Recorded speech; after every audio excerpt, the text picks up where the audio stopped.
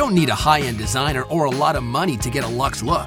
Be your own interior designer with big design, small budget. Here's your host, Betsy Helmuth.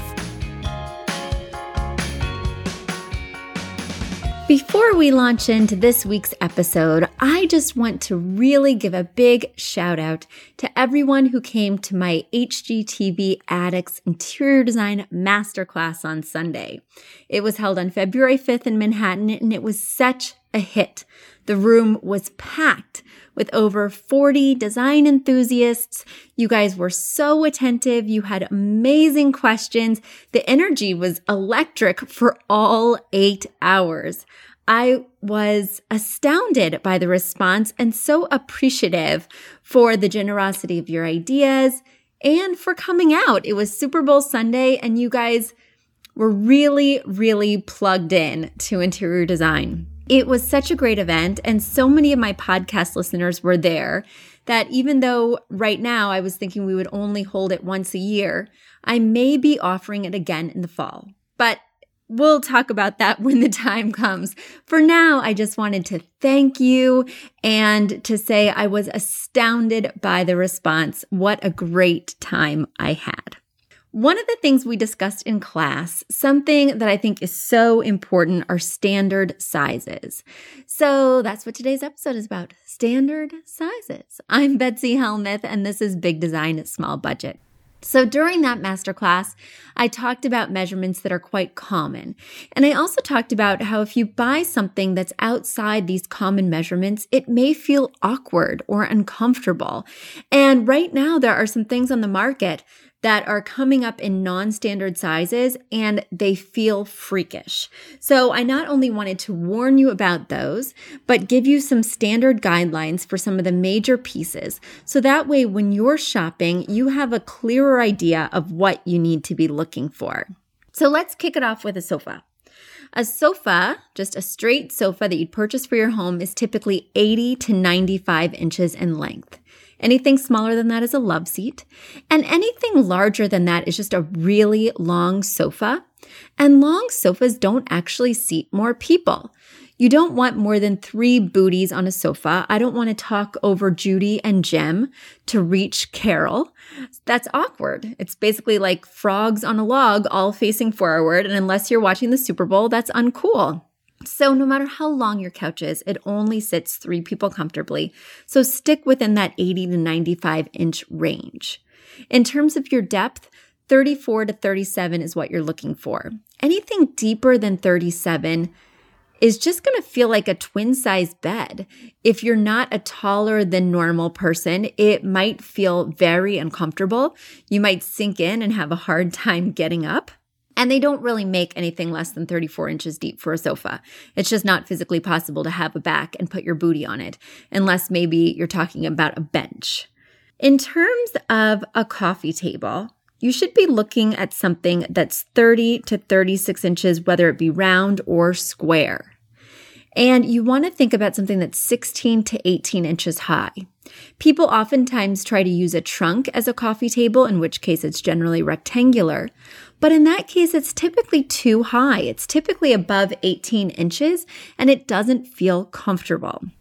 When you're looking for a rectangular coffee table, 24 by 48 is the standard, but I find that it's often too big for small apartments or even smallish living rooms in homes. So I like to go 18 by 36, 24 by 36, and make that 24 by 48 an absolute max. Now, the end table is something that I'm seeing on the market that is just all wrong a lot of the time. At West Elm and CB2, they are selling items that they label end tables or side tables, and those tables are under 22 inches high. The problem with that is when you put it next to your sofa or your armchair, it is so much lower than the arm. So you're basically having to reach down to get the remote or your beverage, and it's very awkward to have to reach back up. What you want is you want a table that's roughly at the height of the arm of your sofa, give or take 3 inches. So Think about something that's more in line with that 24 to 26 inch height, which is just standard and feels normal, especially if you're going to put a lamp on top, because it would look so goofy to have a lamp on one of these 20 to 22 inch high end tables, putting a lamp on top that hardly even peaks above that sofa arm. I just don't know what makes them think that this is practical. I even look at the items that they put on display on top of this side table. I even look at the items that they put on display on top of these side tables, and it looks ridiculous. Basically, it looks like a tiny stool next to your large sofa. So don't buy those unless you're just hoping to use them as a small decorative surface that would bop around. But it is not, and I repeat, not an end table. Now, your TV stand. A lot of times people try and repurpose a buffet or a credenza as a TV stand, and it just won't work unless it's under 30 inches high. Anything higher than 30 inches will ensure that your TV is not at eye level when you're sitting at your sofa. So you want to make sure that on whatever your TV is above, when you're sitting on your sofa, it remains at eye level. In other words, the center of the TV should be roughly at the center of your eyeball. So that's a fun test for you. And in terms of standard sizing for the length of that TV stand, you want to make sure it's wider than your TV. I really hate it when the TV stands are smaller than the TV. It looks so top heavy up there. In a bedroom, a lot of people have questions about mattress sizes, especially people who are hoping to upgrade to that king. So I'm quickly going to run down the standard mattress sizes for you, and then we'll segue into more furniture pieces. The standard twin is 40 inches wide by 75 inches long. The standard full mattress is 75 inches long by 55 inches wide. The standard queen is 60 inches wide by 80 inches long. The standard king is 80 by 80, practically a square. And the California king is 84 by 72. So it's actually narrower than a regular king, but just a touch longer. When you're selecting a nightstand or nightstands to go next to your bed, you want to make sure that they're the same height as the mattress from the floor. It's just like with that end table and a sofa. You don't want to reach down to get your alarm or your cell phone or to turn off the light. You want it to be roughly at the level of the height of your mattress. I say give or take 2 inches. So a general rule of thumb is if your bed is a standard bed but does not have a box spring, your nightstand should be 24 to 26 inches high. If your bed does have a box spring and is a little bit of a higher style bed, then you're probably somewhere between 27 and 31 inches high. And if you have a platform bed, generally it's between 20 and 24 inches high. So those are the rules of thumb. And the rule of thumb for lamps on top of nightstands, and this also works for on top of end tables, is that the height of the nightstand should be the same as the height of the lamp on top of it. So if you went for that 24-inch nightstand, the lamp should be 24 inches high. Now, again, that's give or take 2 inches. So with a 24-inch nightstand, if you're using my little bit of variance I'm allowing, then it could be between 22 and 26 inches high. And that's the very same thing with that end table we were discussing. It's just a quick and easy rule of thumb to remember when you're shopping, and it keeps everything in scale. So once again, that end table doesn't look top heavy. Now let's go to some other standard sizes in terms of the rugs under a bed. I am such a stickler for this because where you place the rug, you place it at the foot of the bed. In other words, it's perpendicular to the bed, making a T with the bed. That way there is plushness all around where you would step out at the foot of the bed. You can see images of this on my website, in my book, and of course in lots of design magazines. But when you are shopping for rugs for under your bed, under a queen size bed, always go for 6 by 9 at a minimum. Under a king size bed, go for 8 by 10, or you could even go by 8 by 11. It's just a rarer size that's harder to find, but I actually prefer it. It just looks a little more balanced under that large king bed. Long dressers, tall dressers, they're pretty much standard sizes, and the depths are fairly standard as well in terms of all dressers are about 16 to 22 inches deep. When you are picking out a rug that goes around the dining table, I'm also a stickler for this because you want to be able to fully pull out your chair without winding up half on, half off the rug. So around the table, be it around a square or a rectangular table, you need 30 to 36 inches on each side that you plan on having a chair. That means you're going to have a really, really big rug. I don't always put a rug under a dining table, and I certainly don't always use head and foot chairs at a dining table. If you don't have a designated dining room, or if you just have a small dining room, it's not necessary to have that, and that just increases your rug size and increases the span of the table because, again, you need that much space to pull out your chairs without hitting a wall or another piece of furniture. So head and foot chairs are not a must. Now let's talk about standard spacing in terms of relationships of different furniture pieces to each other. In terms of walkways around a room, a comfortable walkway at a minimum is 30 inches wide, and at a maximum is generally 42. The standard walkway that I create when I'm creating a path from behind a sofa to between a wall is 36 inches. So I think 36 is that sweet spot. The knee space that you need to allow between the edge of a sofa and the start of a coffee table is between 12 to 18 inches. In terms of pulling out that desk chair, pulling out that dining chair, as we just discussed, you need 30 to 36 inches. That goes for a vanity as well. When you're thinking about pulling out your drawers, you're going to need 24 to 36 inches to pull them out without hitting something else, because you also need to be able to stand there as you pull it out. The width of a standard doorway is around 30 to 36 inches. 24, you'll see a couple of 24-inch doorways. They're quite narrow and feel a little bit uncomfortable. And then the height of a doorway is generally 80 to 84 inches. Now, this is a question I get asked a lot, but if you have a bar counter or a kitchen peninsula, how many stools do you put there? You want 18 to 22 inches for each stool. So in other words, I take the length of the peninsula, divide it by 22, and that's how many stools I can have. So hopefully that made sense. Hopefully that gives you some direction when you're out there shopping. Now let's break for a commercial break, and we'll be right back with a trip into the old mailbag. Do you love learning about design? Do you wish you could take a deeper dive into the topics we discuss every week on my podcast? You can. I offer online design classes. Just head to the website bigdesignsmallbudget.com and you can check out my online classes there. I offer 3 different courses, one in feng shui, one in styling, and one that focuses on furniture selection, size, etc. Choose from those classes or take all 3 and get a copy of my book for free. Each class is $40 or get that combo pack with the book, 3 classes, and the book mailed to your home for $90. Mention promo code podcast to get 15% off your entire order.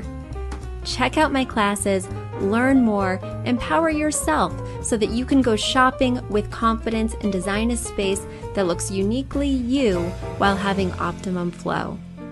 Check it out at bigdesignsmallbudget.com. Welcome back. Before we reach into the old mailbag, I want to remind you guys of a competition that we are holding. From now until St. Patrick's Day, if you go on iTunes and write a review of this podcast, you will be entered to win an autographed copy of my book. Your reviews are such a big help in growing this podcast, spreading the word, and keeping us on the air. So please go online to iTunes, write a review, and I hope I'll be sending you a book very soon. Now, listeners, let's get to your questions. Into the old mailbag. My first note comes from Prescott, and he is an avid listener and fan. It was so exciting to see him once again at my interior design masterclass. He always is sending me great ideas, great hacks, and he sent me an email with another great site to visit. He wrote, Betsy, don't forget to visit cableorganizer.com, which sells all manner of cord managing tools. I like raceways and Velcro ties. A bit of Velcro stapled to the underside of a desk and table can help tremendously by bringing cables off the floor where they collect dust and look awful. Prescott, thank you so much for that. You know I am a cord hater as well. So any tips, any new sites, any new hacks, I love to hear. My next question comes from Ashley. Ashley writes, Betsy, I love your podcast and Facebook live events. I'm a newlywed and you are helping my husband and I to design our first home together. I have 2 questions if you have time. You mentioned in one of your previous podcasts that you should always have different materials in your room. Can you repeat those again for me? I can't remember which podcast it was on. I think it was leather, stone, and a couple of others. So, Ashley, you don't have to have every element in every room, but when I'm looking around a space, when I'm looking to see what's missing, I generally go through this list and see what I should add. The first one is glass, then wood, then metal. And then I also like to think about fabric. You don't have to incorporate every single texture in a room, but some other textures that I like to consider are ceramic. I do like leather. There's lots of different textures. There's bone, there's acrylic, there's lacquer. So these are lots of different ideas that you could use to add textures and colors. And of course, you don't have to just think about those elements that are made of a material. Instead, you could think of like white elements, black elements, translucent elements. You just want a nice mix so that when you walk into the room, it doesn't look like a wood factory or it doesn't look like the white room. Mixing and matching and adding different elements constantly will help your room to look more designerly and less thematic. Your next question was, we live in a modern type row house in downtown Charlotte, and I am struggling majorly with decorating it because I have grown up with Southern traditional design roots being from Georgia, and my husband is from Sweden, so he's super modern. That being said, we have a huge long wall in our open concept living room, and I don't know whether to add something like Billy bookcases from IKEA so that we add storage and interest. Or should we have a couple of different pieces of furniture like a china cabinet, TV, buffet, etc. I would like the TV fireplace to be in the middle with the bookcases around it so it looks symmetrical. But my husband doesn't know where we'd put the dining table if we did that. I think we could use the storage since we don't have much in this house, but would love to hear your thoughts. The room serves many functions: kitchen, dining, entertaining, relaxing, watching TV, working from home. I have pictures of the room that we're dealing with. Please overlook that Christmas decor. These pictures were taken in December. Thanks in advance, Ashley. So Ashley, your pictures were a very big help in helping me to visualize what the space is looking like and your problems. So thank you so much for sending those. In terms of your style, I just wanted to point something out before I dig into your questions. You mentioned that your husband is from Sweden and into a more modern style, and you feel most familiar with a traditional Southern style. But there is a third person living in your house, and looking at this architecture, this third person has a really big voice. And this third person is the architecture of the space. It's very modern. You have a metal handrail for your staircase with some of that very contemporary wire as sort of the rungs. You have very modern pendants hanging over your kitchen peninsula. Your windows are very large and again, super contemporary. So that's something that you're going to want to take into consideration, especially because the focal point of your entire room, that fireplace, is also quite modern. Now, it looks like the fireplace is not built in. It looks like it was something that you added and that could potentially move. I think, based on my initial impression and what I can see from the pictures that you sent, that your layout is really the only manageable one. There's one view I wanted to see, but it's a little bit tough. Because I hate to just tell you without seeing absolutely everything that you should get a large TV unit, because it's a big commitment and it's a big visual piece in the room. That being said, you don't appear to be using that wall between the 2 windows very well. There's a lot of blank space, and I love my hallelujah moments. In other words, getting one large piece that solves several problems versus lots of different pieces that, clutter a space and are visual clutter and give you the same amount of storage. But I'm just not convinced. You already have a lot of medium pieces of furniture. You already have a very tall IKEA something or other storage unit. So I'm a little bit worried that you already have that curse of the medium furniture syndrome. And unless you're willing to get rid of that very tall piece that's over there by the very tall patio doors and basically looks like a wall of tall rectangles, and unless you're willing to get rid of that smaller bar cabinet and then the smaller credenza on the other side, I'm just worried that it's going to look like a storage locker in here rather than a gracious home.